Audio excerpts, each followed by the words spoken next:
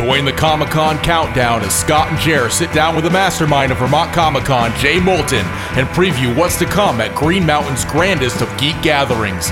Web droppings? How about cat-hating popes, Stranger Things, and inappropriate Pokemon? And later, author Oliver Kranichfeld chats with Jer about his new work Flatlander, debuting at Vermont Comic-Con.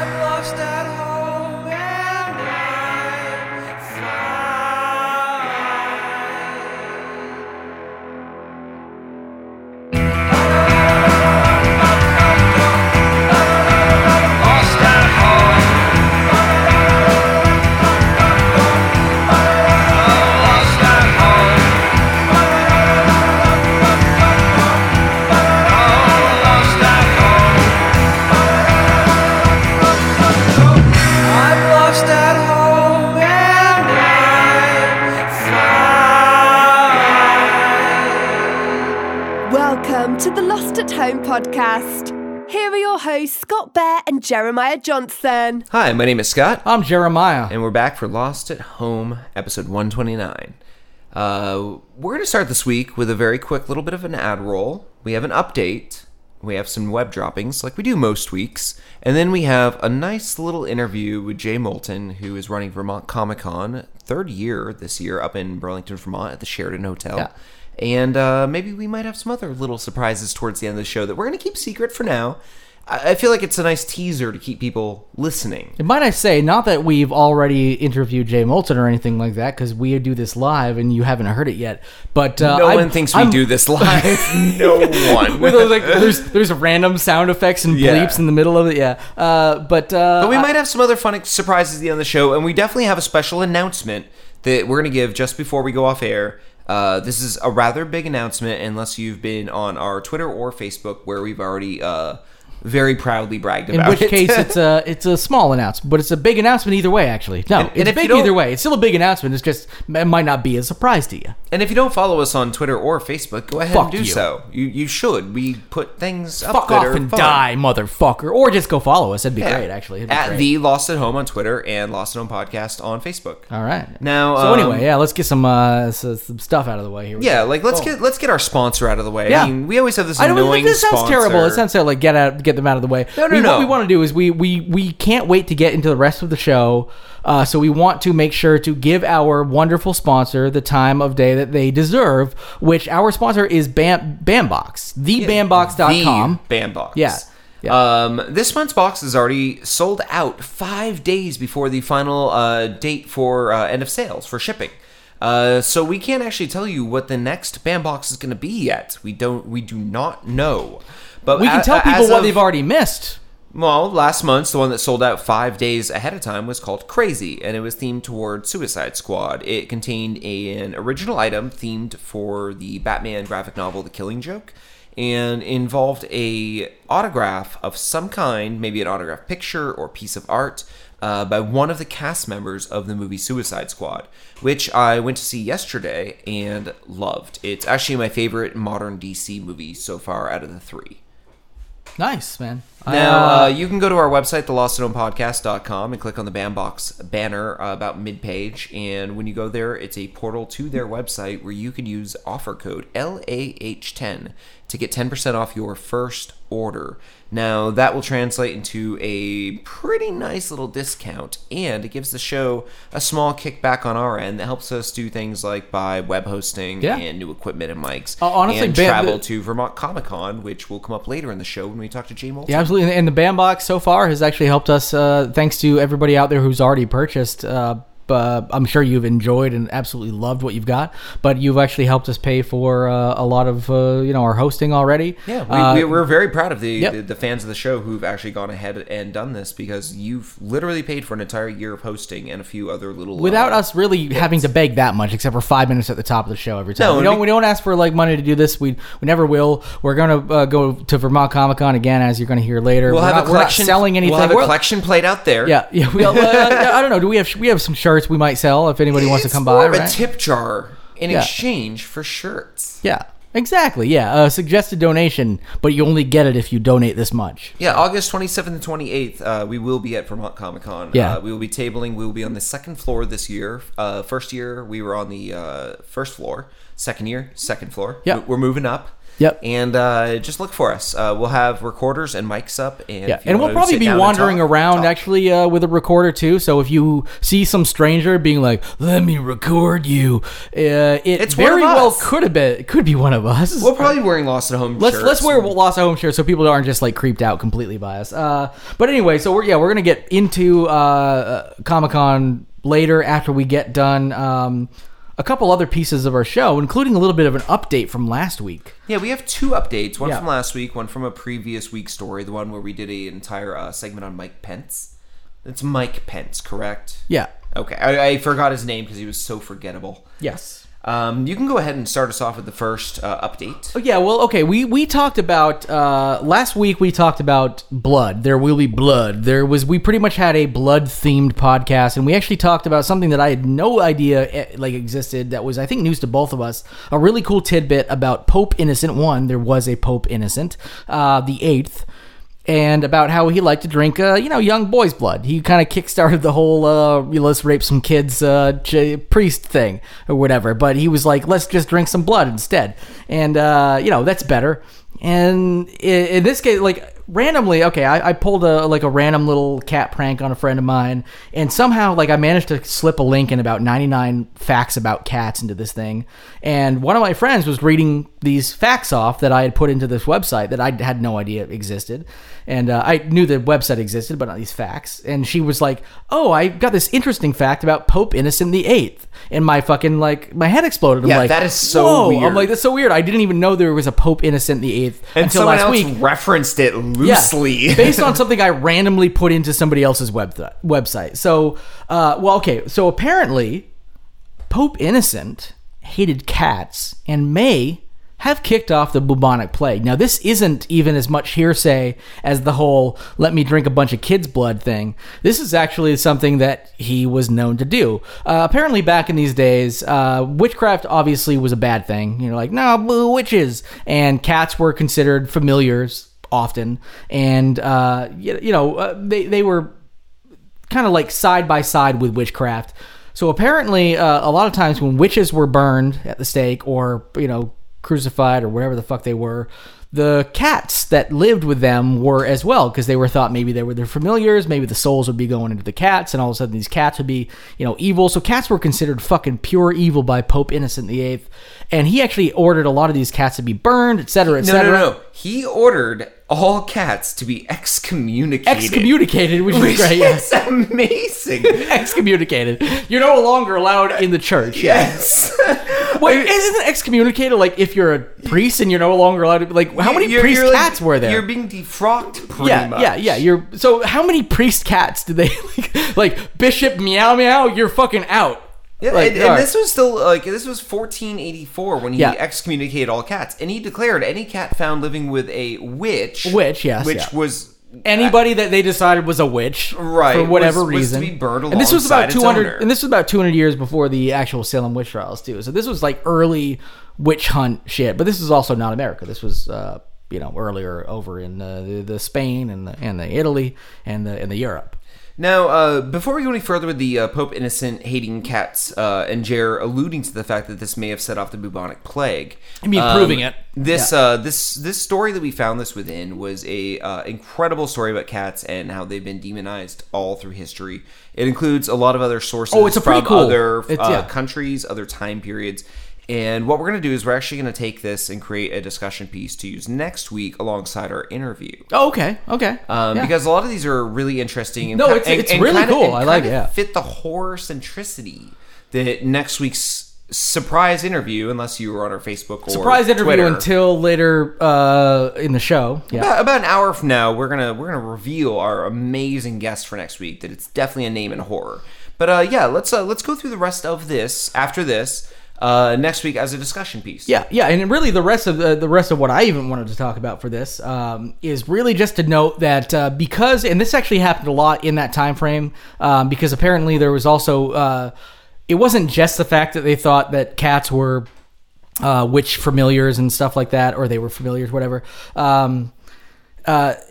Okay, so when you kill a bunch of cats, we all know that rats really... Do tell. We all know what happens when you kill a bunch of cats. What happens when you kill a bunch of cats? Rats go crazy. And guess what? We all know that rats essentially really brought about the bubonic plague. Actually, current conjecture says that fleas did lived on the rats. And actually, I also have to back up and say a lot of people back in these days did know that, and they knew fleas were too small to see with modern science. Yeah. So here's the thing: is like they thought cats and dogs because it just happened that when they were around so they thought those. So it wasn't just cats for the sake of witches, but I do like to think that maybe Pope Innocent VIII, because his name was Innocent, happened to set off the most destructive plague in the world's history for the most part.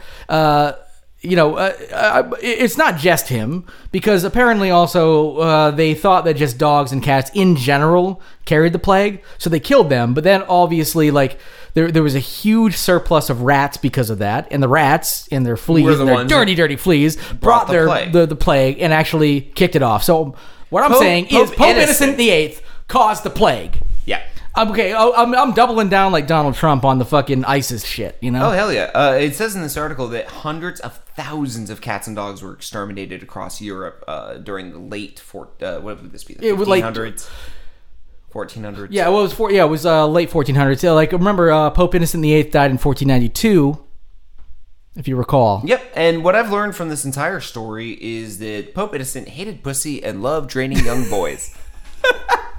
That's a great little segue into our next update. What we will do is Speaking of draining pussies, let's talk about abortion. It's actually not a good segue, honestly. Jared loves talking about abortion. So we're going to bring back a story that was brought up when we talked about Mike Pence and about Texas and how Texas was looking towards creating a new law that essentially said if you aborted a fetus, you would have to provide a cremation. What was Indiana that did that? Yeah. Yes, but Texas has been eyeing this the whole time. They want to either do burials or cremations for fetuses. Yep.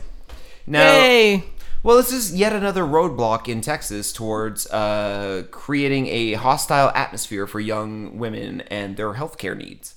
Texas hates young women and their healthcare needs, period. It's 100% known at this point. Yeah. Now, what we have is Carol Everett. She is the CEO and founder of the Heidi Group. They are an anti-abortion organization, and they are known for giving women healthcare advice. And I want to use advice with air quotes. Hard air quotes. I want to touch your hard air quotes. Yeah, baby, love your hard air quotes. Yeah. Now, this mainly comes from the fact that the Heidi Group, as we're calling it, does not provide any actual form of health care services at all. But suggestions are health care. They give bad advice. I don't know if that's health care.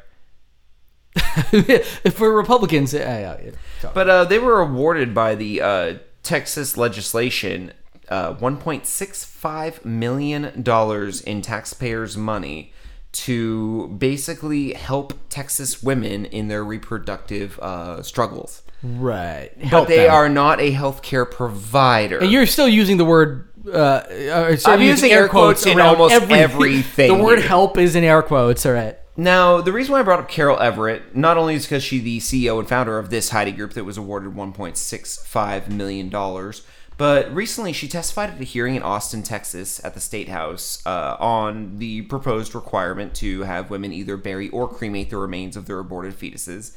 And according to the Austin Chronicle, she said that she had concerns about an impending public healthcare disaster if aborted fetuses were flushed down toilets.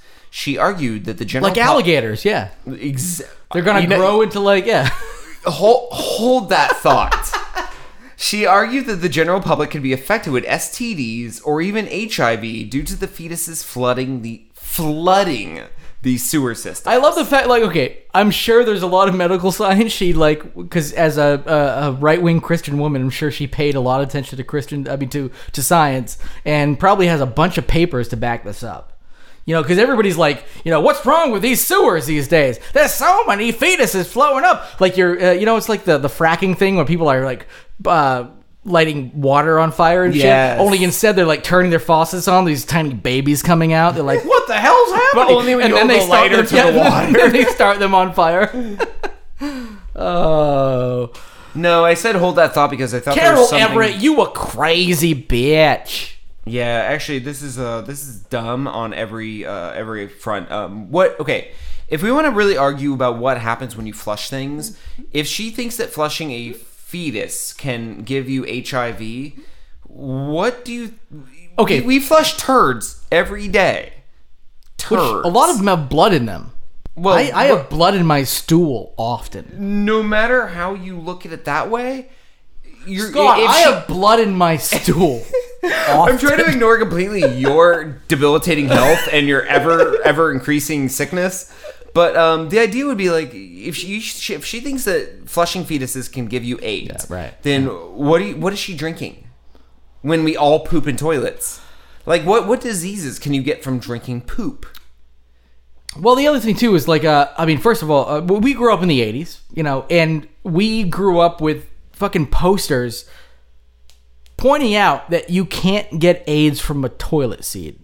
You know, stuff like that. Like, you can't get AIDS from a random... Unless you cut your hands, smear blood all over it, jack off on that blood. I think you said schmear, actually. Schmear, I think you got very Jewish on that one. I did. And then also take the person who's about to sit down for a poo and just paper cut the shit out of their ass. Yeah, and then fuck them with an AIDS dick. Yeah, and then a dick entirely made of AIDS. Just pure sewed together fucking beautiful AIDS dick and just fuck them up the ass, and then you can get AIDS from a toilet seat. Essentially what we're getting at is this woman's nuts. Texas is nuts. Yeah. And in a recent poll, if Hillary Clinton was voted president, 3 out of 5 Texans said they would push for secession. Go right the Okay, first of all... No, first of all. No, second of all. No, third of all. Yeah. Texas. Go ahead. Go fucking ahead. Leave. Ahead. We don't want you at all. Texas gives us nothing. Well, they do. Literally, the reason they can... I'm putting blinders on. Here's the thing, is the reason they can is because they are actually the only state other than California that could technically financially secede from the United... Every time the Vermont's like, we're going to secede, I'm like, well, all right, we're going to be in a dust bowl. Like, we can't. But, like, Texas could. And the thing is, though, like, fine. Be your own random little Guatemala, just fucking sitting out there in the middle of nowhere with your own, like, independent government. But you know what? They say this every single time. They're like, a black guy's going to become president. We're going to secede. Like, it's been trying to be, like, it's not going to happen. Like, and honestly, but things, fine if it does. Fine. Guess what? We'll do with 49 states. We'll finally make Puerto Rico the 50th state. They fucking deserve it. We'll just give them it. Like, it wouldn't be so great to take... Let's ask Britain if they want to be the 50th state. Wouldn't that be ironic? Because they fucked up the fact that it was like, oh shit, Brexit was a fuck up. Like, let's become part of the United States. Wouldn't it be ironic as hell after the Revolutionary War and whatnot? Like, oh my god, yeah. And then they fucked up Brexit, and then we just take the UK, or not the UK, actually, it's Great Britain, but yeah, take England. That's what we do. All right. Now after those updates, I think it's perfectly timed now to move into web dropping. Web dropping. All right. This week's first web dropping is yet another Pokemon Go story, and we do dearly apologize if you're getting sick of hearing these. But we actually intentionally did not do this story last week. Because there's been too many. Because we have, but we are also bringing you the weirdest Pokemon Go stories anybody will ever bring you. Like a Pokemon raped me, and Pokemon Go proved it happened. Technically, that's the gist of the story. I mean, if you really want to dumb it down, a woman in Moscow, Russia, says she woke up one night to discover a large Pokemon on top of her, raping her as she slept. But she said her phone wasn't a part of it, right? Augmented reality. She just woke up and there was a Pokemon raping her. She jumped out of bed and the creature disappeared. She then opened her Pokemon Go app because she's an avid player. And it was in the corner looked or around the something, right? room, and it was in the corner masturbating. And here's the thing: is that actually, it was just in the room in the game, but just like animated. It's got pixels. Charmander or whatever the fuck. I don't know. I'm trying to learn the names. Charmander. Yeah, there we go. Just jerking off. I was trying to do something other than a Pikachu because that's so generic. So Charmander sounds like I know. It was a Slowpoke.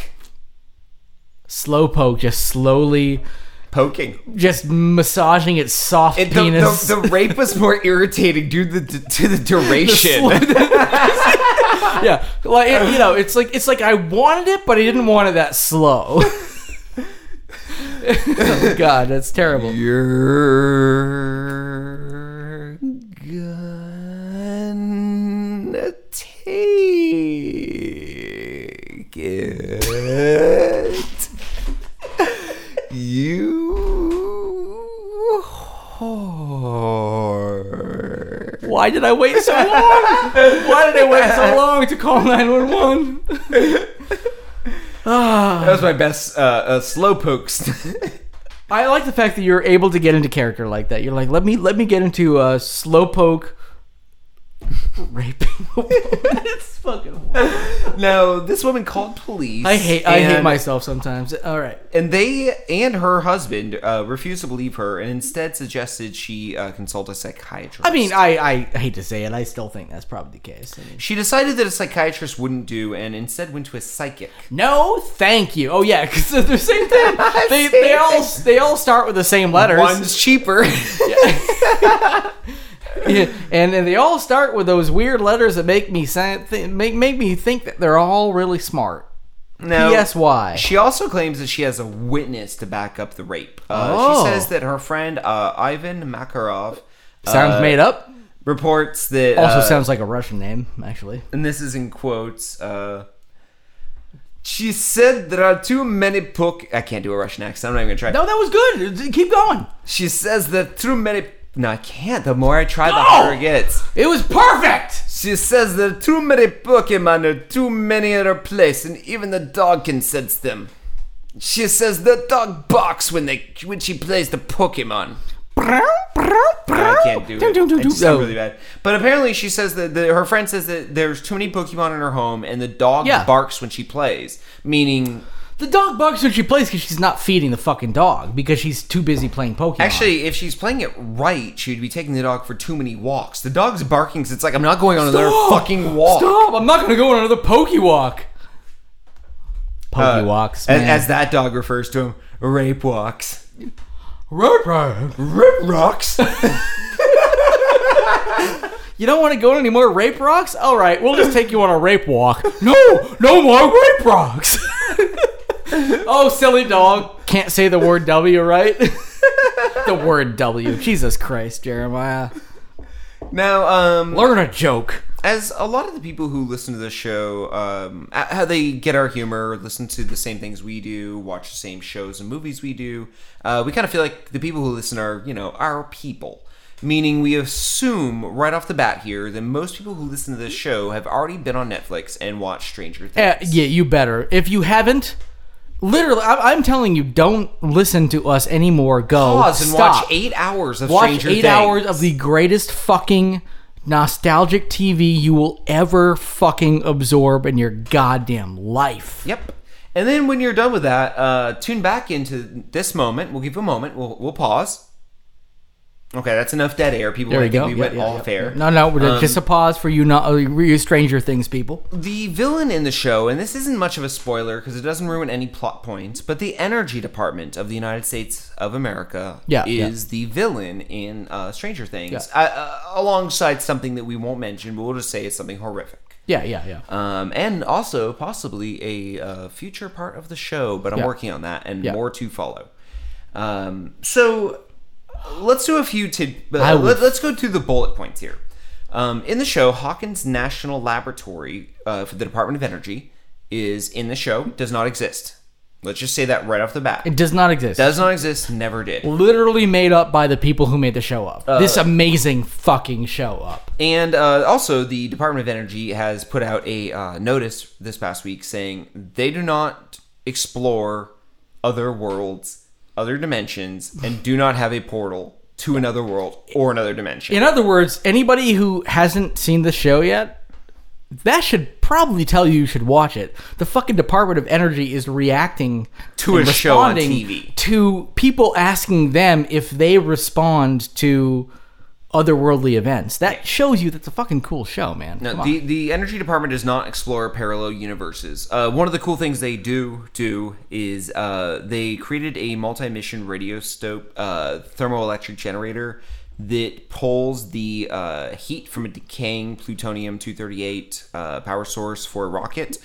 So as the rocket's using the power source to fly, it pulls the decaying plutonium's heat to then transfer it into new electricity. Okay. So what they do is they learn new ways to make power. They're on the forefront of cellular technology, grabbing heat, thermodynamics, anything they can work on that would give us more energy or an edge in this current climate where the U.S. this year currently is in the middle of suffering the hottest year on record in the history of the globe. Which also was only just above last year's hottest year on record for history. But it's going up. When I was a kid, we never had summers in Vermont as hot as we had this summer. No, and honestly, never. Or last summer or the summer before. Yeah. In other words, global warming is real. Yep, we are experiencing the hottest weather in the Northeast that we ever have in our entire lives. That's almost a tease to a theme to a special that we're going to be doing in October too. Fair enough. Yep. To put into comparison, if anyone has traveled around the U.S., I'm a big fan of New Orleans in Louisiana. I frequent it. Yep. I would equate our July weather to August weather in New Orleans. Yeah, it was that humid and that hot. Maybe a hair off, but you could never equate Vermont weather, even on the hottest day, to Louisiana weather ever before 5 years ago. Well, we've had floods that have completely destroyed villages and towns. Yeah, villages like we're fucking from the 1920s or something. But yeah, no, we kind of are. Yeah, Vermont's pretty rural. Yeah. Now, to round out the story, the Energy Department also does not mess with monsters. They consider their scientists not to be evil. They're actually quite smart and nice, according to several employees of the Energy Department in general. And lights are not powered by monsters. And again, if any of you have not seen this show, this should hopefully tell you to go see the show. The fact that the Department of Energy is telling you lights are not powered by monsters tells you how fucking cool this show is going to be. That's all I got to say. Now, to end web droppings for this week, before we get into our interview with Jason Moulton about Vermont Comic Con, I have what could be my favorite story ever. Oh, yeah, and I did not read a shred of this story. I'm going to let you. I told you not to. Yeah, you were going to let me know. What do you got for me? Well, Jason Northrup brings the story to us.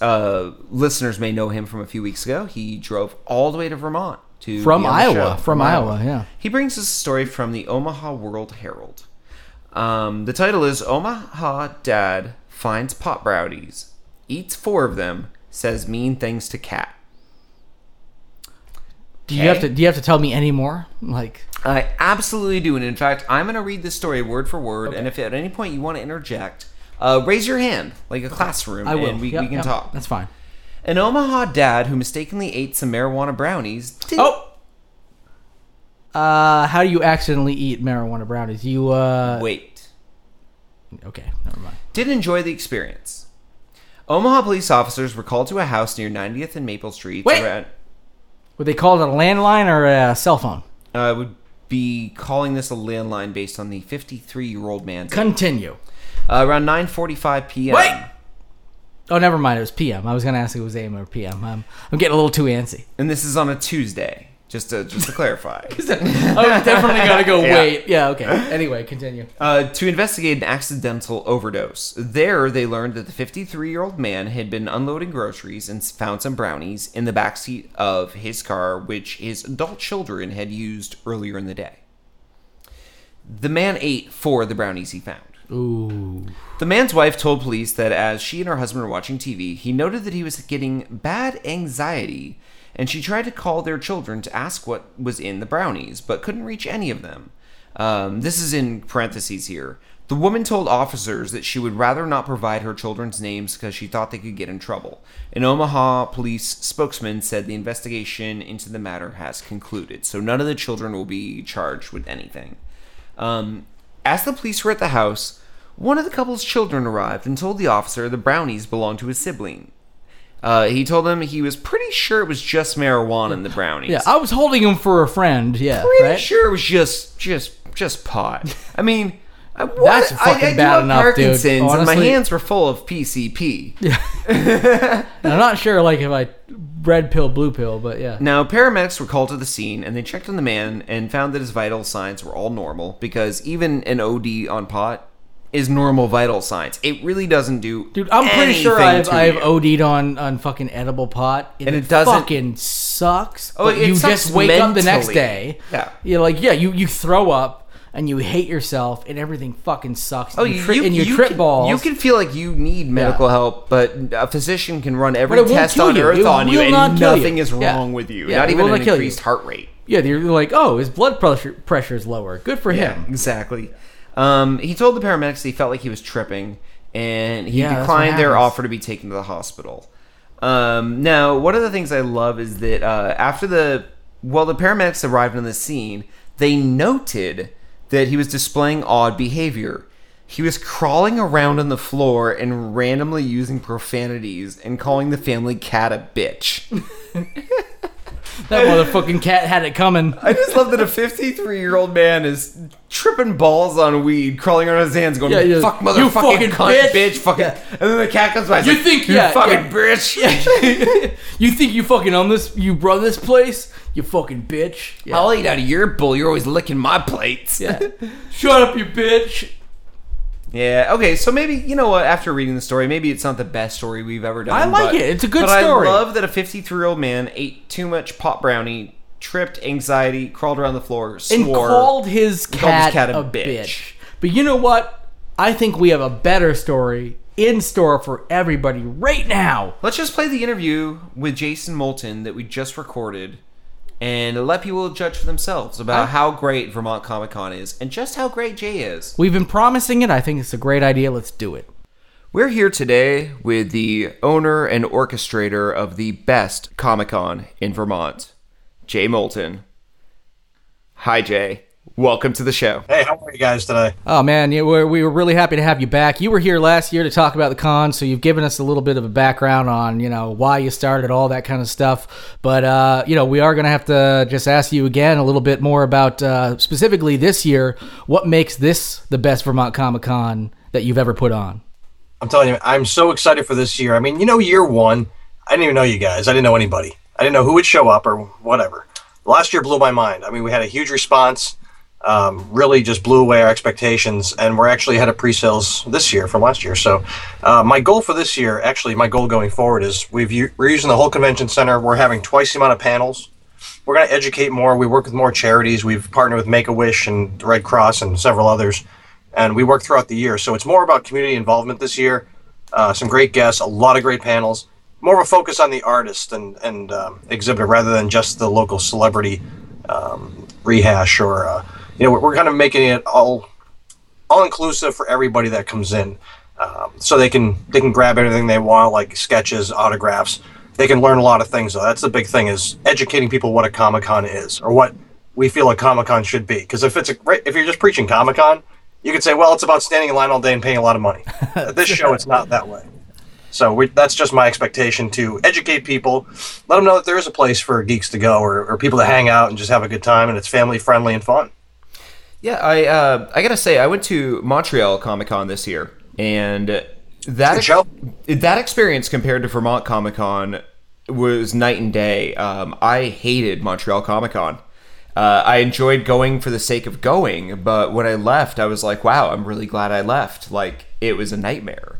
And Vermont Comic Con was just a pleasant experience all around. We were talking about it for days after. We wish we could have just stayed there for more days. And I think you hit the nail on the head there. Like, one of the things that I really loved about it is because of the it's big enough where you feel like you're amongst like a bunch of people who love the same thing, so you feel like part of something big, but it's also small enough where you really feel like you're part of it, like it's a community, and you really do. I saw this like positivity through and through. It was pure positivity. Everybody felt like they were a part of something, and everybody knew that it was something awesome.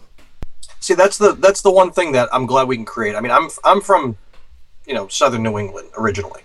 I've been going to Boston Comic-Con since they really first started. I mean, I'm 41, so I've seen my days at Boston Comic-Con, where it was just in a basement. And I actually liked it better that way. Yeah. Jimmy's a good friend of mine, and we've talked over the years, and I said, I like your show, love your show, because, hey, he's rich or whatever. But it's not the show for me. The show that I want to see is where I have no more than about 7,000 or 8,000 people. It's cost effective for a family of 4 to go to, or what have you.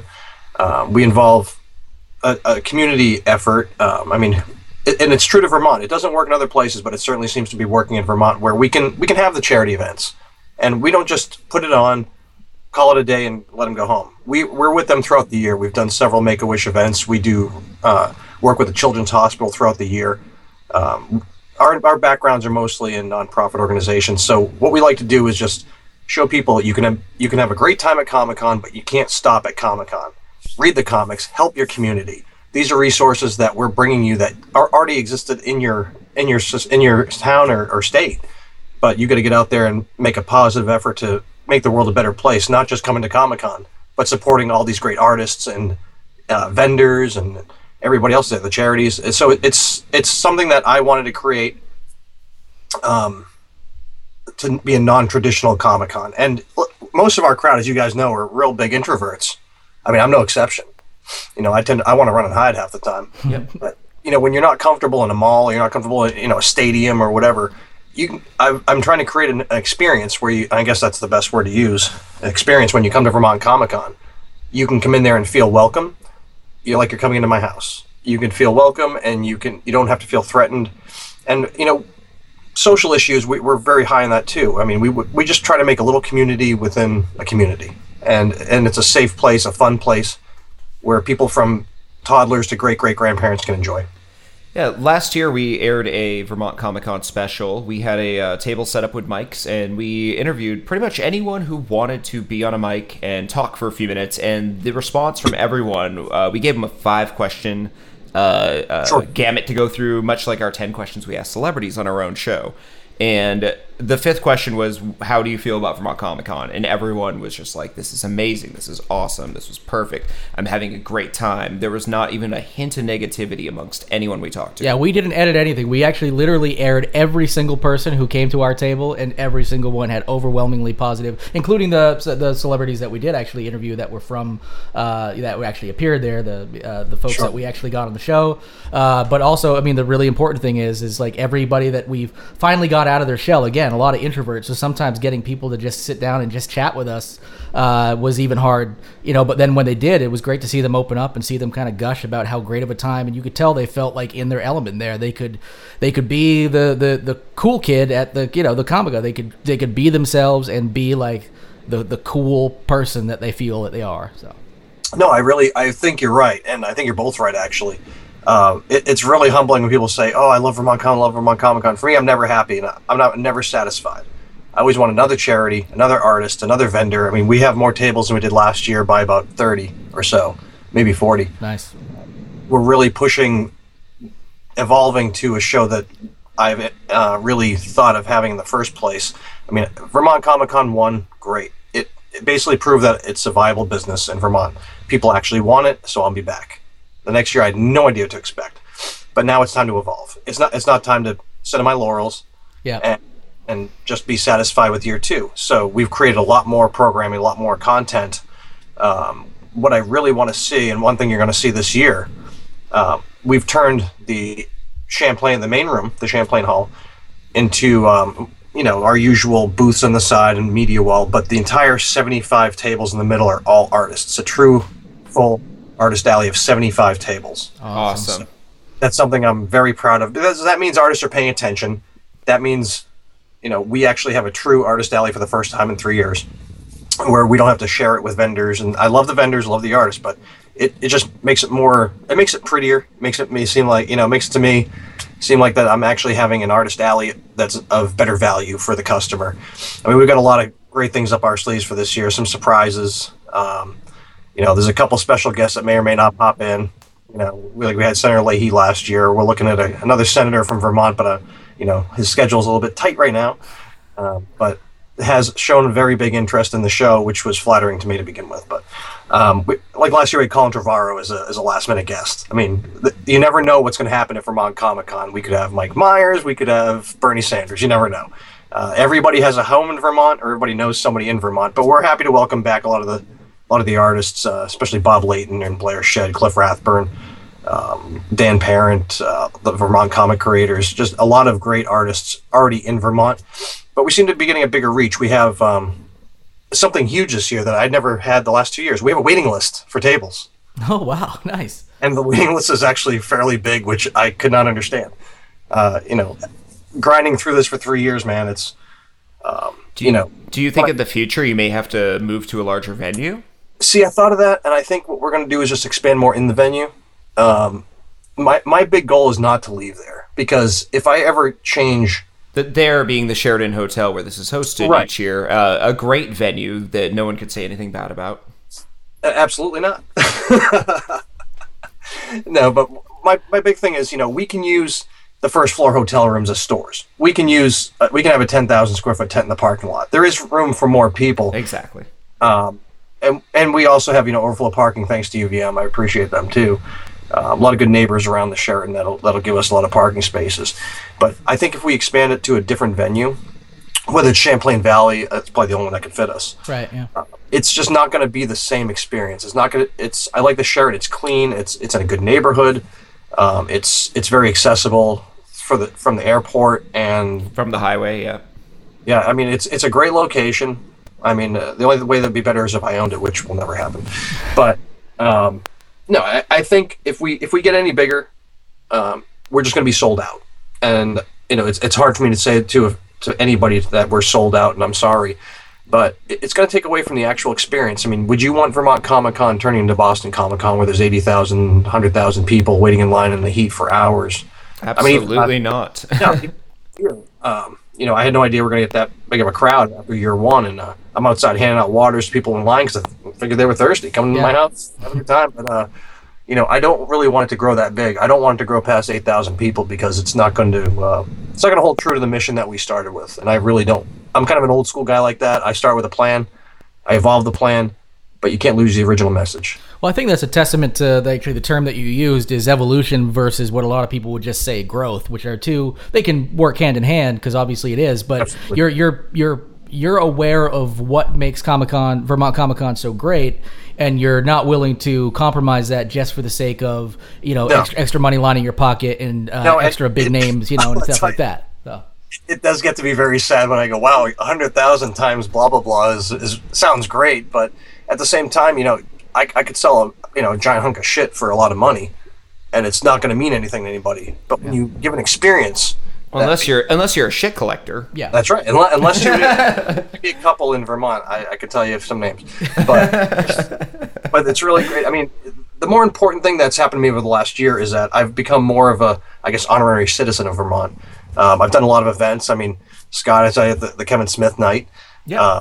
I've seen you guys around here and there. We keep crossing paths often.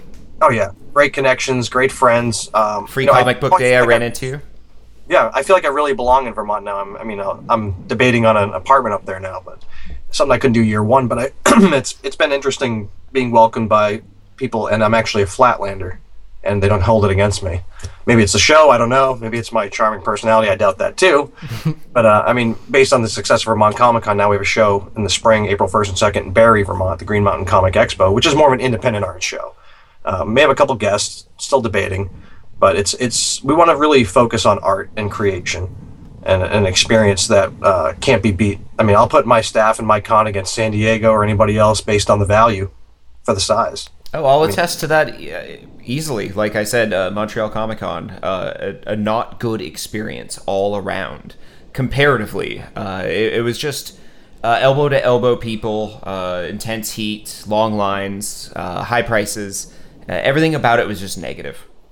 Yeah, and it always irks me, man. It's one of those things that I always think about when we go to plan the show and I say, all right, this venue costs this fuck ton of money, and then you got to spend it all on this stuff, and then of course you get celebrities that want to get paid, and you've got artists that want free tables that have actually done some stuff or whatever. I mean, I feel like everybody should get a free table, but at the same time, business is business, and Vermont Comic Con will only live if I can live in budget, and the hard part is when you tell somebody like, hey, sorry, can't use you, or you tell these people like, hey, I need the money for the table.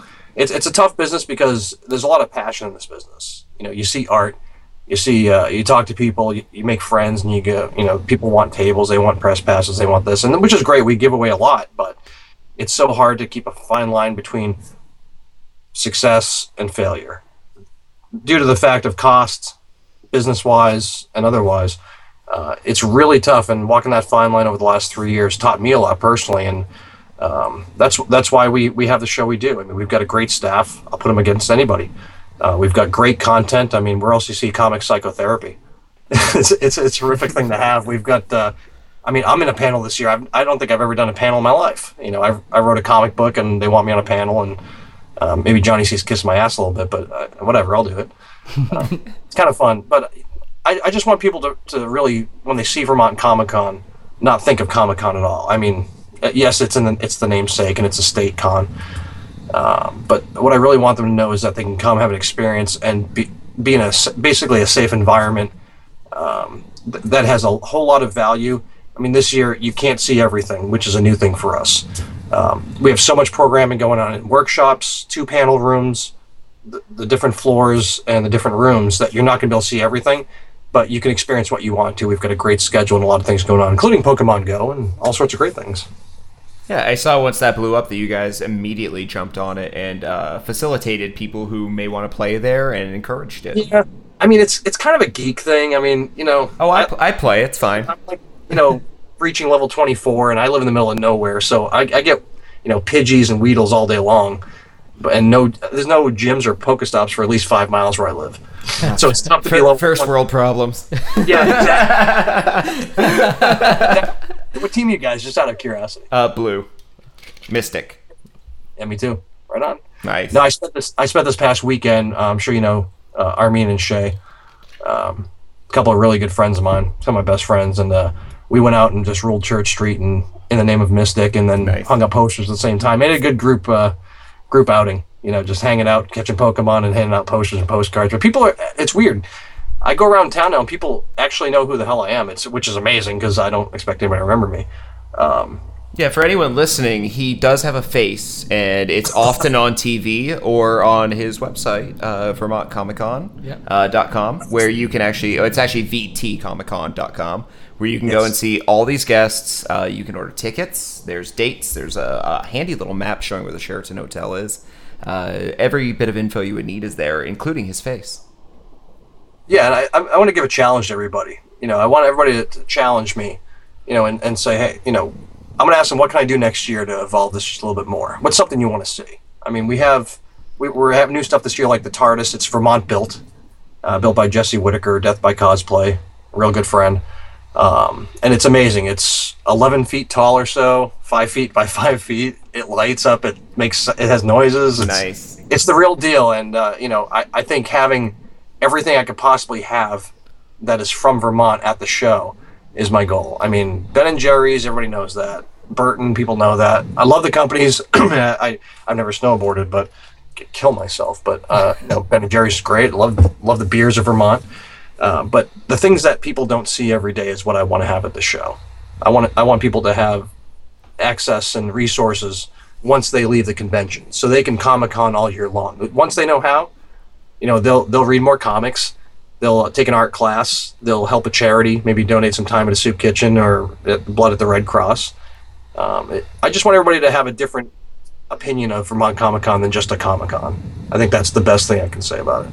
Fair enough. That sounds good. I think it's absolutely, it can be seen. We felt that last year. We felt like we were part of something. We really appreciate the invite back once again. And actually, I think we might have our new 5th question this time. Instead of how people feel about Vermont Comic Con, we can say, Yes. What do you want next year out of Comic Con? We'll make sure to share those. Please don't let them say Robert Downey Jr. or the cast of The Walking Dead. We'll overdub Well, that. I mean, they can ask. Yeah, I can set the record straight because I get this email every other day. And for people listening to the show, they're probably already educated on this enough, but I'm going to say it anyway. For the people that want a Kevin Smith or, a Robert Downey Jr. or cast of The Walking Dead, let me just tell you one thing. I'm a real blue-collar guy. I'll drink with you. I'll hang with you. I'll defend you. That kind of thing. Very old school. However, celebrities cost a lot of money. Now, if I charge you $800 a ticket, $500 a ticket, charge artists and vendors $400 a table, I can make that happen.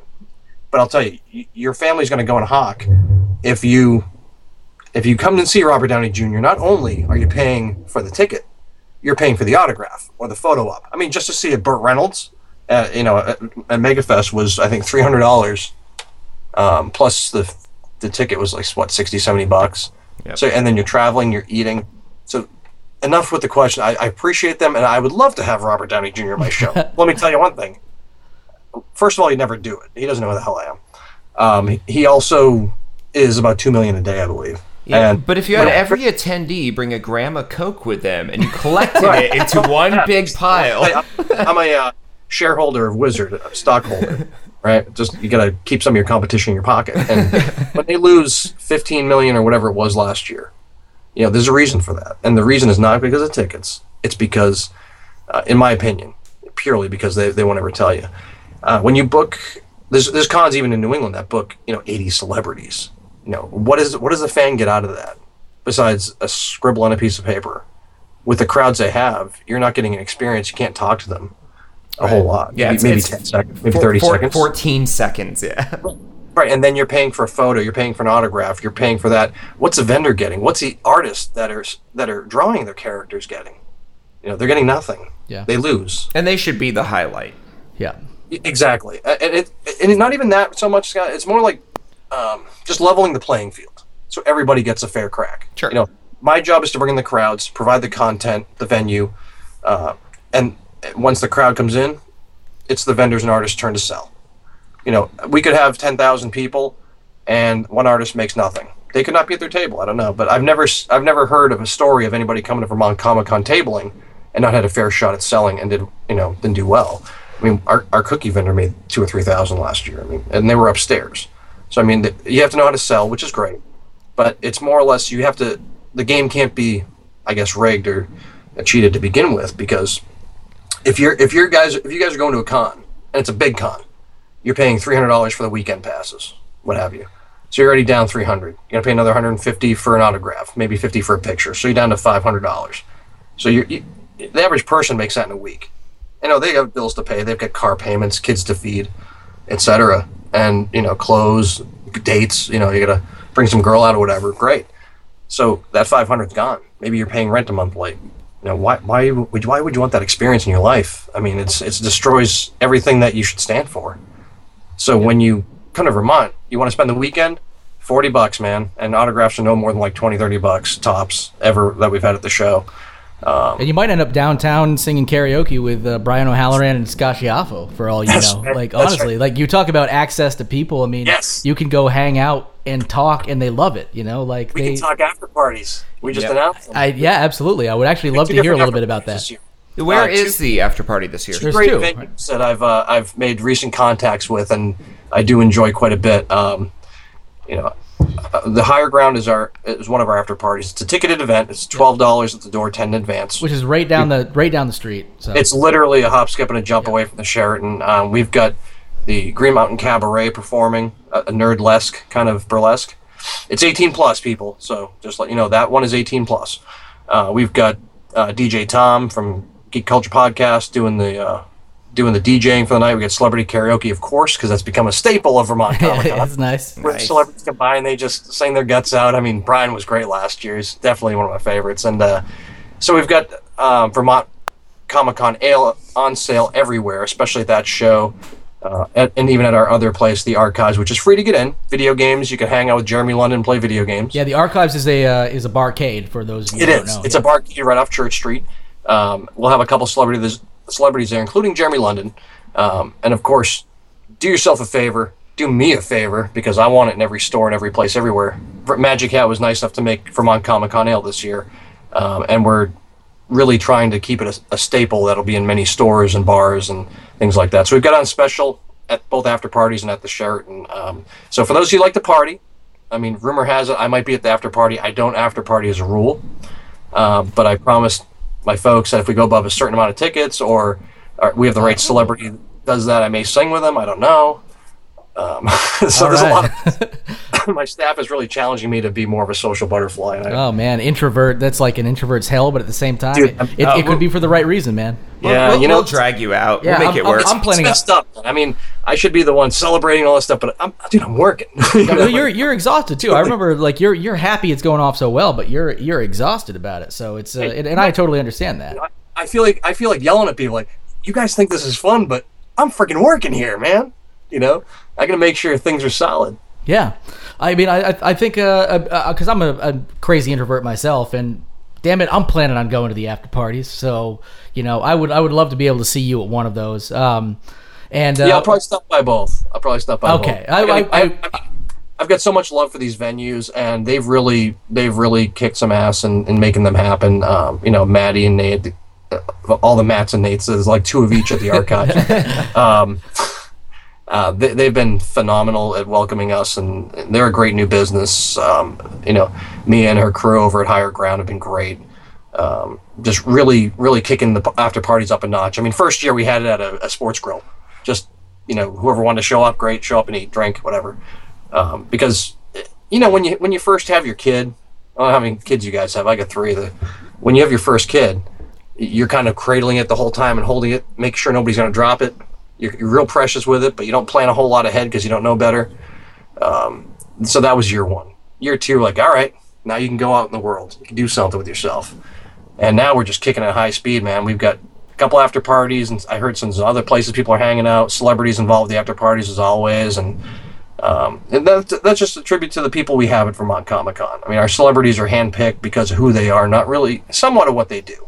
They've got to be recognizable, whatever, but we get good people. I mean, these are the people that want to be social, that love their fans, that are not divas, so to speak. I'm the only diva allowed that show. That's nice. Well, I mean, I definitely look forward to seeing you at not just the Comic-Con, but you've already promised on air. I'll call it a promise that you're going to be out at. Maybe you'll make an appearance. I swear you're right here. Is half an hour. Is there anything you want to say about the Comic-Con before we're going to ask you like 3 random ass questions just to have some fun? Is there anything you want to leave us on as far as Comic-Con before we go into those? Sure.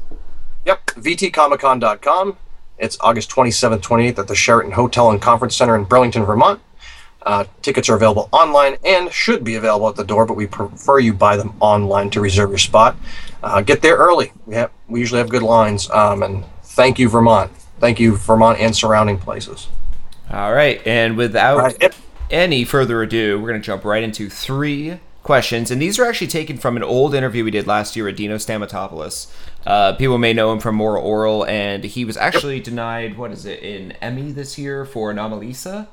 It's a little too bad. His studio made that movie. He's also like Starburns Industries. If you watch Community ever, he's Starburns and Community, but he has Starburns Industries. Amazing. Anyway, so he answered these 3 questions. I don't remember what his answers were, but we're going to ask Jay Moulton. What kind of underwear do you wear? Because that'd disappoint the crowd.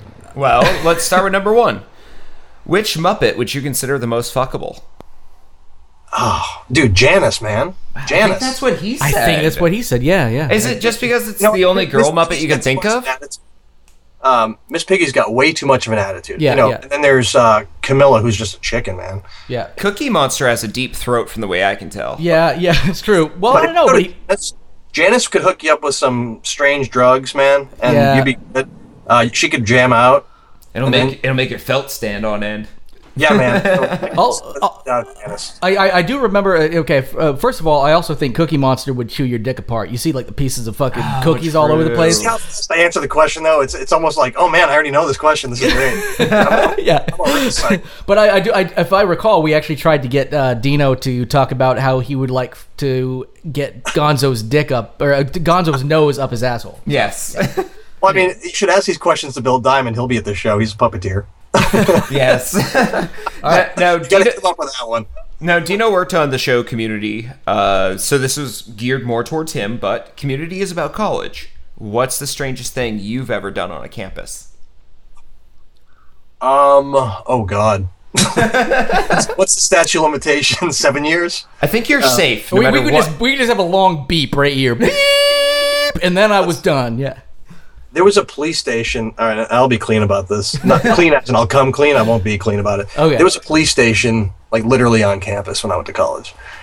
We thought it'd be a real good idea to get wasted and bring an old school Polaroid instant camera in there with us. And we still got the picture somewhere. I'm not sure who has it, but they could sell it for a few bucks online on eBay if you're listening, because I'm sure you all are. So we just tried to just drop trow and take a picture right in the police station. I mean, it was, and dude, I don't even remember the night. And you didn't get caught. I could go for some sexcapade stories, but I mean, I think that one's the most ballsy out of all of them, because they were like, legit, donuts in their hands and looking at us like, what the hell are you guys doing? And we're just laughing. We're like holding beer in a police station, eating in a police station, and just no clothes. Oh, dude, that's awesome. Like a house. No arrests. That's the one that comes to mind when you say college. Yeah, well, that's good. I like that you chose one that's a little more original, because the sexcapade ones, you're like, okay, you just see that in American totally, Pie man. movie. I mean, that happens everywhere. It's like, I could either go American Pie or Animal House, right there. Yeah, all right, yeah, you chose right. All right, we got the last question here. What you got, Scott? I'm pouring through his to see what's most applicable here. If you had to live the rest of your life as a fictional character, who would it be? Let's see. Fictional character. Wow. I mean, that's loaded, man. It's pretty broad. Yeah, no, there's a lot of fictional characters and a lot of cool ones, and I don't know. I think I'd pick my all-time favorite comic hero. I'd pick the Shadow, and for a couple of reasons. One, he's rich, which is phenomenal. That's great. He also can kind of use the old Jedi mind trick on people. So, I mean, you walk into a bar, you're rich anyway, so almost every girl will you. But you're going to get that one that you just can't ever catch, and then you just go, yes, you will go home with me. Like, yes. Outdoor pleasures is that's on the menu. But you can do anything you want. I mean, you can walk into a bank. That's probably why he's rich and be like, yes, give me all your money. I was just thinking that, like, he doesn't pay for anything.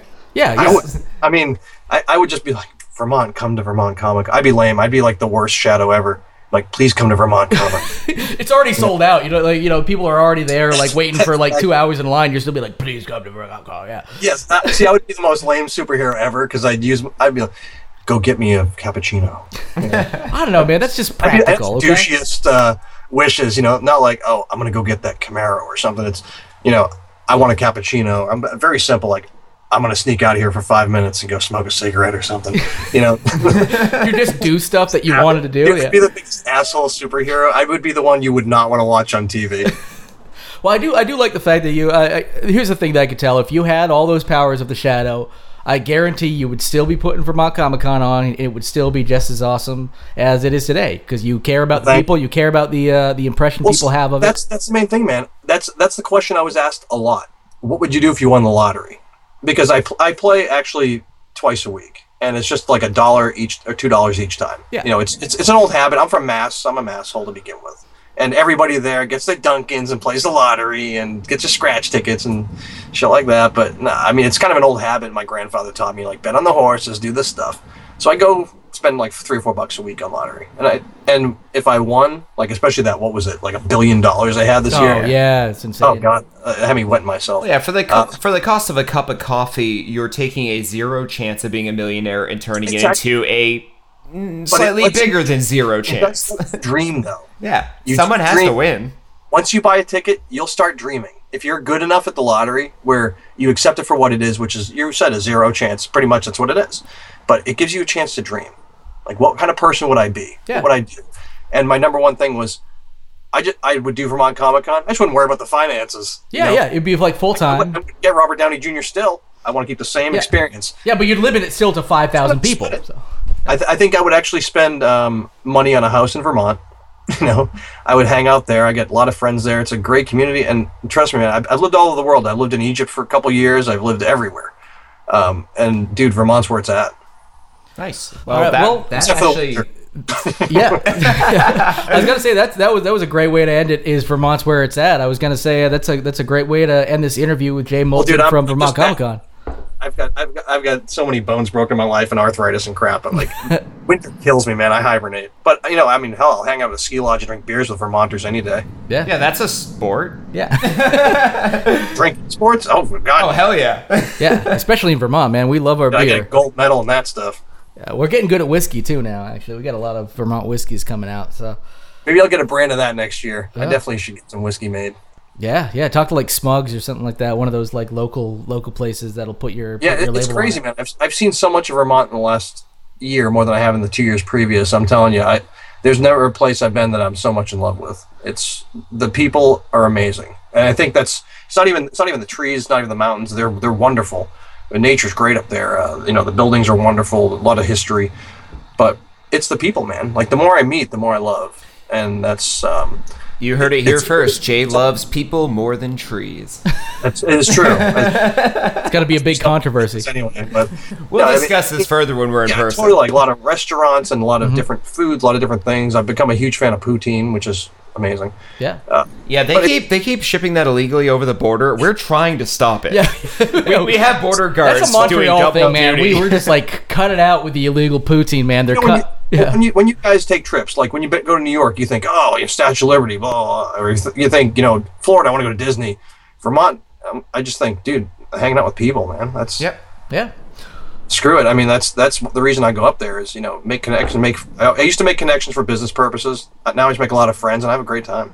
Well, as a fourth generation Vermonter, I want to say you're absolutely welcome here. Flatlander or not, we love you, and please keep coming back and doing Vermont Comic Con. So we can also keep doing Vermont Comic Con because we love it as well. Jay Moulton, thank you so much for being on the show. Once again, you're a great friend of the podcast. You have been since pretty much day one, and us day one of your Vermont Comic Con. Love the interaction, and can't wait to see you.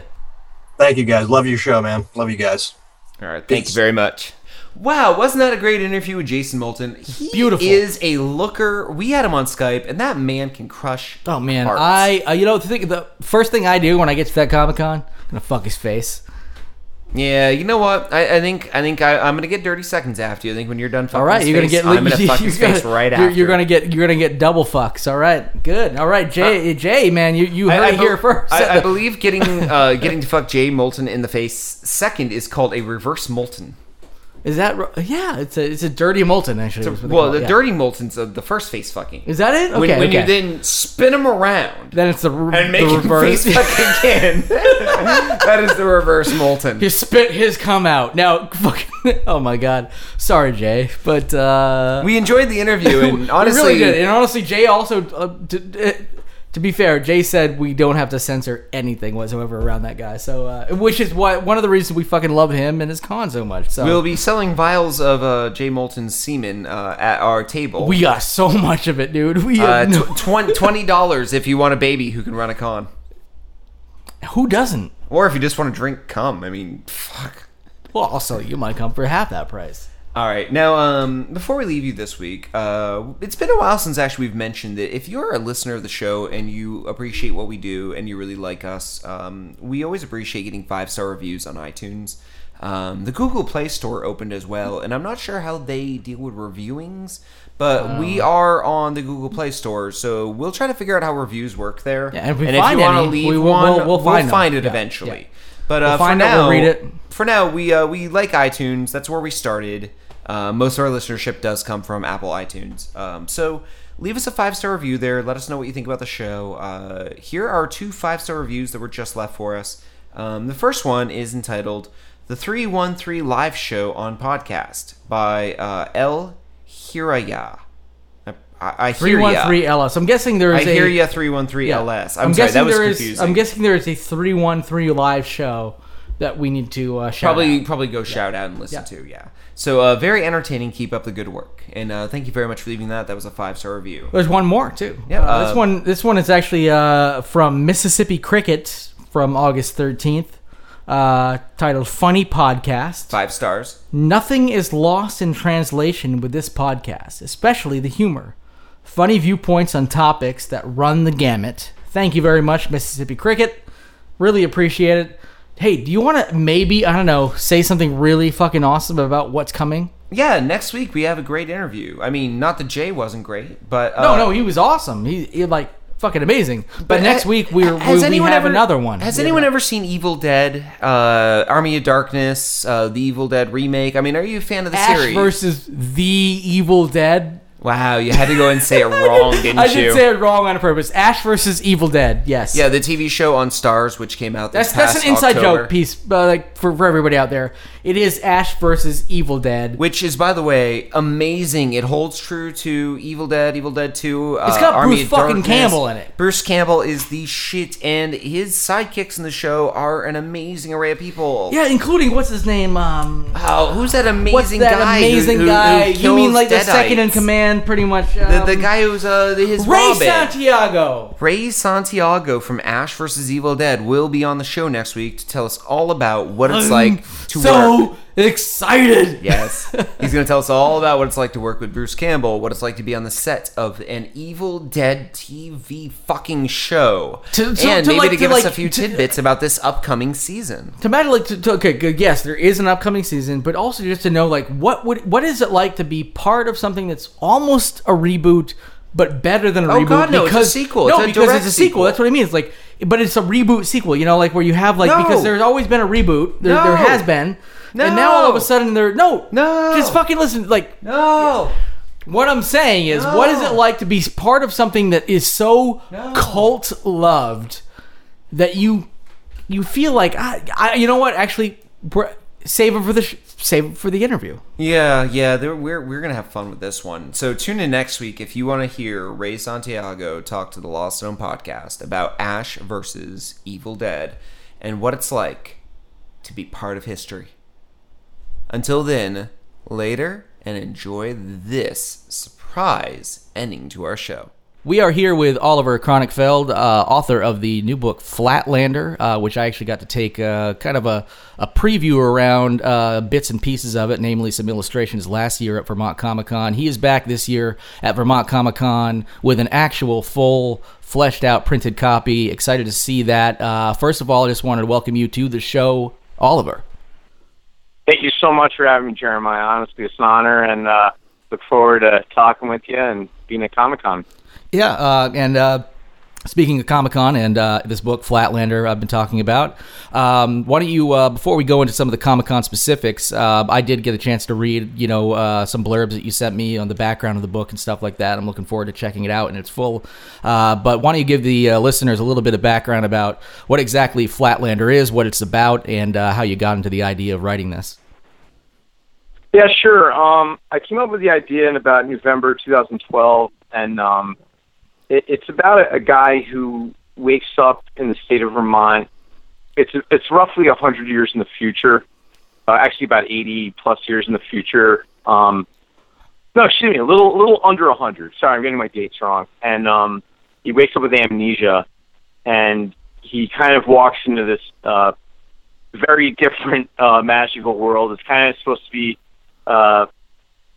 at this point, it's a sovereign republic. It's seceded from the rest of the country generations ago, and it's kind of catered in its own, independence that's been developed for years, even before what's referred to as the fall of the old country, 2030.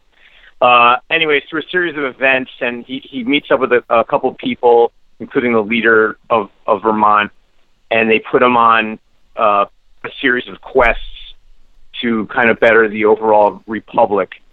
That's what it's called at this point, is the republic. And if he successfully completes them, he earns his citizenship. If he doesn't, he is either escorted home, wherever home may be, or just booted out. So it's kind of it's throughout the story. Bits and pieces of his memory kind of come back to him. He's kind of forming his own identity. He's piecing together who he once was, but at the same time, he's kind of put through these kind of meant to be somewhat funny and satirical quests. And it's all meant to be kind of a fun story. It's not meant to be taken too seriously. So I try to have fun with it. And there's a bunch of illustrations from Sam Balling. I probably did a pretty crappy job just explaining it, but No, actually that gives me a little insight. And I was actually going to ask you. You did mention it's a fun story, so that kind of gives me a little bit of an idea. But just how you would, it's tough to classify your own work and stuff like that when you put a lot of time, you get so close to it. But kind of I guess genre wise or feel or atmosphere, how you would kind of classify this. I mean, I hate to compare anything to like Monty Python because I hold those guys in extremely high esteem, and I don't think it touches that quality or level of humor. But I like to think it's kind of a mishmash of like, Monty Python, a little bit of Game of Thrones, a little bit of there's some kind of Star Wars esque moments, and then there's a few scenes that are heavily based off of kind of or influenced by some famous tales like Sleepy Hollow or The Sword in the Stone, things like that. So I make some subtle references, some not so subtle references, but a lot of it's kind of influenced by, I'm a big fan of sci-fi and fantasy myself. So a number of books and movies that have played an integral role in my life. And, obviously I try to make it kind of light and funny. And I think a lot of people, especially in and around Vermont, will pick up on a number of references, probably more so than the average reader, I would say. Right, and so you mentioned some some of the movies and possibly books and stuff that have kind of inspired you. What are some of your like specific writing influences, or did you actually have many coming into this? I'm a huge fan of Tolkien. I think George R. R. Martin. Both those guys are absolute geniuses. What I also I like Stephen King's Dark Tower series. I like Asimov, Frank Herbert's Dune. There's not any particular author that influences me, but I like, Neil Gaiman, the Sandman series. I'm a big fan of graphic novels. I think my first kind of dive into sci-fi were a number of the Star Wars novels in middle school, and I kind of branched out in fantasy, and even though they're two very different genres in a lot of regards, I think I respect both of them, and I think they're both creative. So I kind of borrow elements from both, but at the same time, I just wanted it to have kind of a humorous feel to it. So I hope I got that in.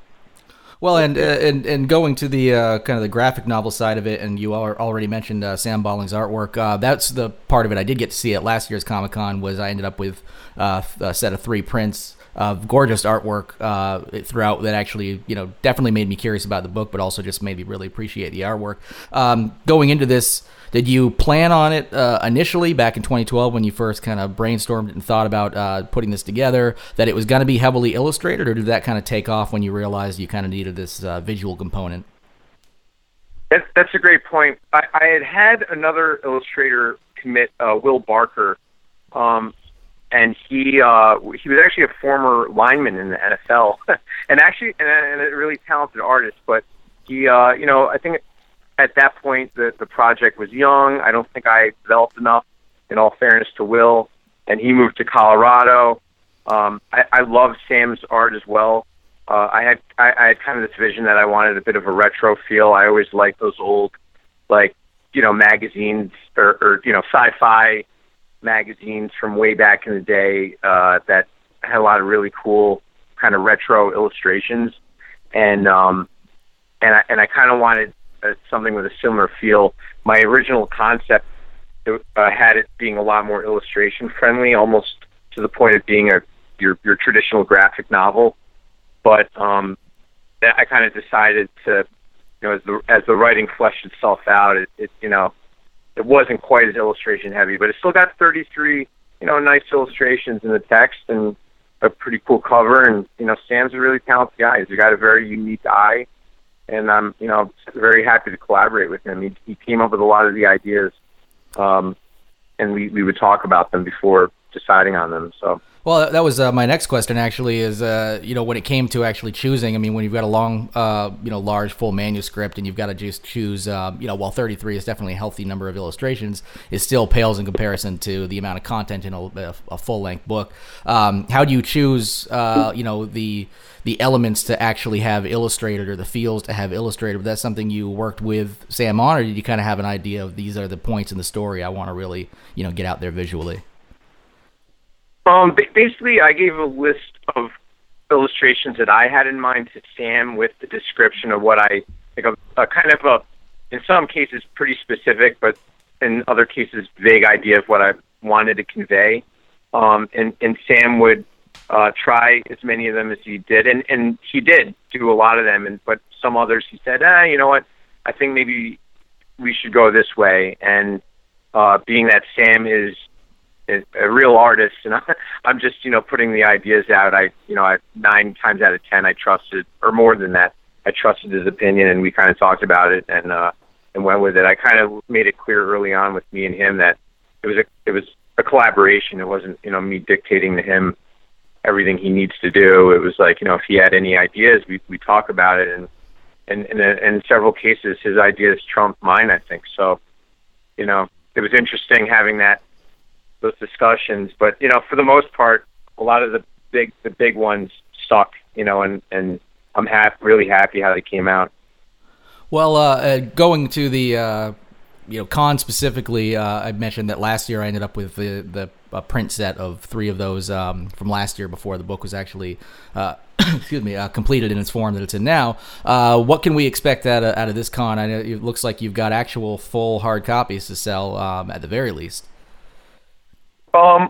Right now I've got 70 signed or soon to be signed copies of the book that should be shipped to me by, I'm guessing either next Tuesday or Wednesday before the con. So I'll have a number of copies on hand, to sign for anyone, and I'll be selling prints included with that, for $25, everything inclusive. And there's a small chance, hopefully, I can get some book stubs, which are basically like e-reader files. Mm-hmm. If not, I'll have something. I want it to be kind of a fun little booth, on top of just books. I want it to be a place where people can just chat and have a good time, and I get to meet people. It's one of the highlights of last year. So just meeting and making new friends and fans. So it was, so at the very least, there will be books and prints there, and I'm working on some other potential stuff. Yeah, no, that's awesome, and you kind of hit the nail on the head with that's kind of the overall atmosphere of Vermont Comic Con that I got out of it. We actually talked to Jay before about that as well, just about how kind of positive the atmosphere is, and it doesn't feel like a big con. It feels like you can kind of stop and chat with any of the artists, any of the vendors, and you're actually getting listened to. So it's great that you're there again to hopefully pick up some more fans and pick up some more folks to listen to you. Oh, big time! Some of the fans I met there donated a lot to the Kickstarter that eventually I purchased the publishing package with. So they were critical component of publishing this book. And in one case, I talked to a fan for literally almost an hour and a half, or at least an hour, and he was asking any conceivable question about the world that I kind of created, and it was amazing because it kind of got me thinking a lot, and by the end of it, I just remember saying, "Oh man, this is really cool." Like it's very rare that I get to even think about this stuff, let alone talk about it for an hour with someone who's genuinely, curious and engaged in a good conversation. So I was just really blown away with a lot of fans and friends that I had met there. So I'm looking forward to it. Well, and actually that kind of brings up an interesting question.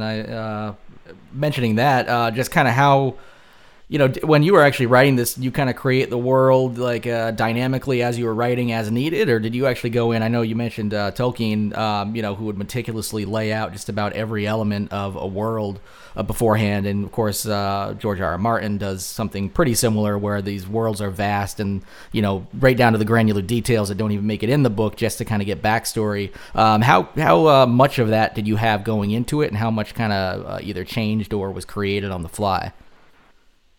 Kind of a little bit of both. You try to lay out as much as you can prior to writing it, but so much gets fleshed out as you think about it and write about other things. So, I tried at times. I know it seems at times probably in the book that I try not to let it bog down the actual narrative, but it was also important early on to convey kind of the world and describe it. I hope I did a job of not bogging down the actual kind of flow and narrative. But yeah, throughout the course of writing it, I'd have an idea. I'd travel to some part of Vermont and say, in my head, what would happen to this place in 80 years or so, and kind of trying to be funny about it. It's not meant to be taken as a literal interpretation of the future, but parts of it, I guess, kind of borrow from some realistic elements of what our current society and Vermont itself, and how it kind of is very different, in my opinion, to a good chunk of the country. So, I kind of had fun with it. Obviously, a lot of exaggerations, but that's on purpose, and I just wanted people to kind of get a laugh, but it's an interesting world, and I hope that whoever reads it can at the very least appreciate that. They may not appreciate the writing or anything else, but I hope they appreciate the fact that some thought went into it, and there's I did plan a decent amount. So. And this was your at least your first published work. Is this like your first full length written work that you've done? Yeah. This is the first published novel. It's designed to be the first of a trilogy. I also kind of am in the process of writing short stories in the universe, if that ever gets published. And in the meantime, I like to try to dabble. I've got other projects in mind, but that's the first published work of mine. That's great. Yeah, and so I'm guessing the whole thing was a learning process. But I'm thinking if it's going to be a trilogy, you're going to be doing some more of this. What's like the most challenging thing or different thing about the writing process that was maybe like exceptionally different than what you expected it to be otherwise, that you can draw on? First of all, I'm just curious about what experience that might be, and also how you would draw on that to improve or change anything about the next book. Well, it's a great question. I mean, I'd say just that the fact that there's a reason why more people don't write books, especially of this length. It's long and grueling. Yeah. It was a ton of fun. And I genuinely mean that. I had so much fun writing it, but it is a long and grueling process, particularly the editing revision process. Who knows whether or not I did the best job, but I tried. But I'd also say, emotionally, the hardest part is you have these brief but pretty intense moments where you're really experiencing self-doubt, and you'll read a chapter and you say, this is complete garbage, and literally, and that alone would almost made me want to quit several times, or just like, I don't want anyone reading this. This is way too, I'm going to piss somebody off from this. But, eventually I kind of said, you know what, if people know it's all in fun, and, it's not designed to hurt anyone's feelings. It's just meant to kind of poke fun at everybody in some way, and and ultimately tell a fun story, then I think people will be okay. Yeah, that's really important, I think, with any kind of creative endeavor. And it's always easy to, one, be your own worst critic, and two, a lot of times get caught up in the end user and the end goal of getting people to read it and enjoy it. Not that that's not obviously very important, but I feel it often comes out in the work, and you can read it in the work if the person, one, enjoyed themselves during the process, and two, kind of let themselves be a little bit free, and actually at some point almost said, you know what, to hell with whoever ends up reading it. If they like it, they like it. If they don't, they don't. That's the way it's going to be. I'm going to write for me and something I would enjoy reading, and hopefully, especially with the internet, somebody else will be out there that likes what I like and, will get the same kind of enjoyment out of it. So it's good that you kind of stuck through it, and despite, telling yourself to stop, actually trudged on. I'm really looking forward to picking up a full copy of my own and taking a gander at it. Now, before we actually get done this year, I just wanted to kind of find out, aside from Vermont Comic Con, where people might be able to get a copy, whether it's now or just down the line. Thanks for all the kind words, by the way. What I would say, right now it's available at if you can't grab a copy at Comic-Con, it will be available as an ebook and through the iUniverse website for the next, indefinitely, obviously, but in about 4 to 6 weeks, roughly, it's going to be available on Amazon and Barnes & Noble and other major retailers. So, you could look me up at oliverkranichfeld.com. I know that's a bit of a long name. You can always look up the Flatlander Facebook page. Flatlander in Vermont is my Twitter name, and I'll have all those things posted. But soon enough, if you want to, the ebook is actually only $3.99, which is a great deal too. So there'll be a lot of ways, and I'll post all those. But pretty soon you could be able to search for it on Amazon in about a month or longer. Well, that's great. I was going to ask them to make sure you pumped out all your information, but for users out there who maybe didn't, listeners out there who didn't take that down, we'll also post all those links on the Lots of Home podcast under the show notes in this episode as well, so you can get that there. And hopefully everybody has a chance to stop by Comic-Con, and if you weren't sold by Jay Moulton's words, then hopefully just stop by for the hell of it and stop by Oliver's table and check out Flatlander, give him a chat. He likes to talk and likes to make new friends. So Oliver, thank you very much for chatting with me today. All the best of luck. I'm really looking forward to checking out the work and hopefully reading that spirit, that fun that you pumped into it. Hey, honestly, thank you so much, Jeremiah, and I really, really appreciate it. I look forward to seeing you and other people there, and just honored to have a booth at this point. So thank you so much. I really do appreciate it, and be in touch.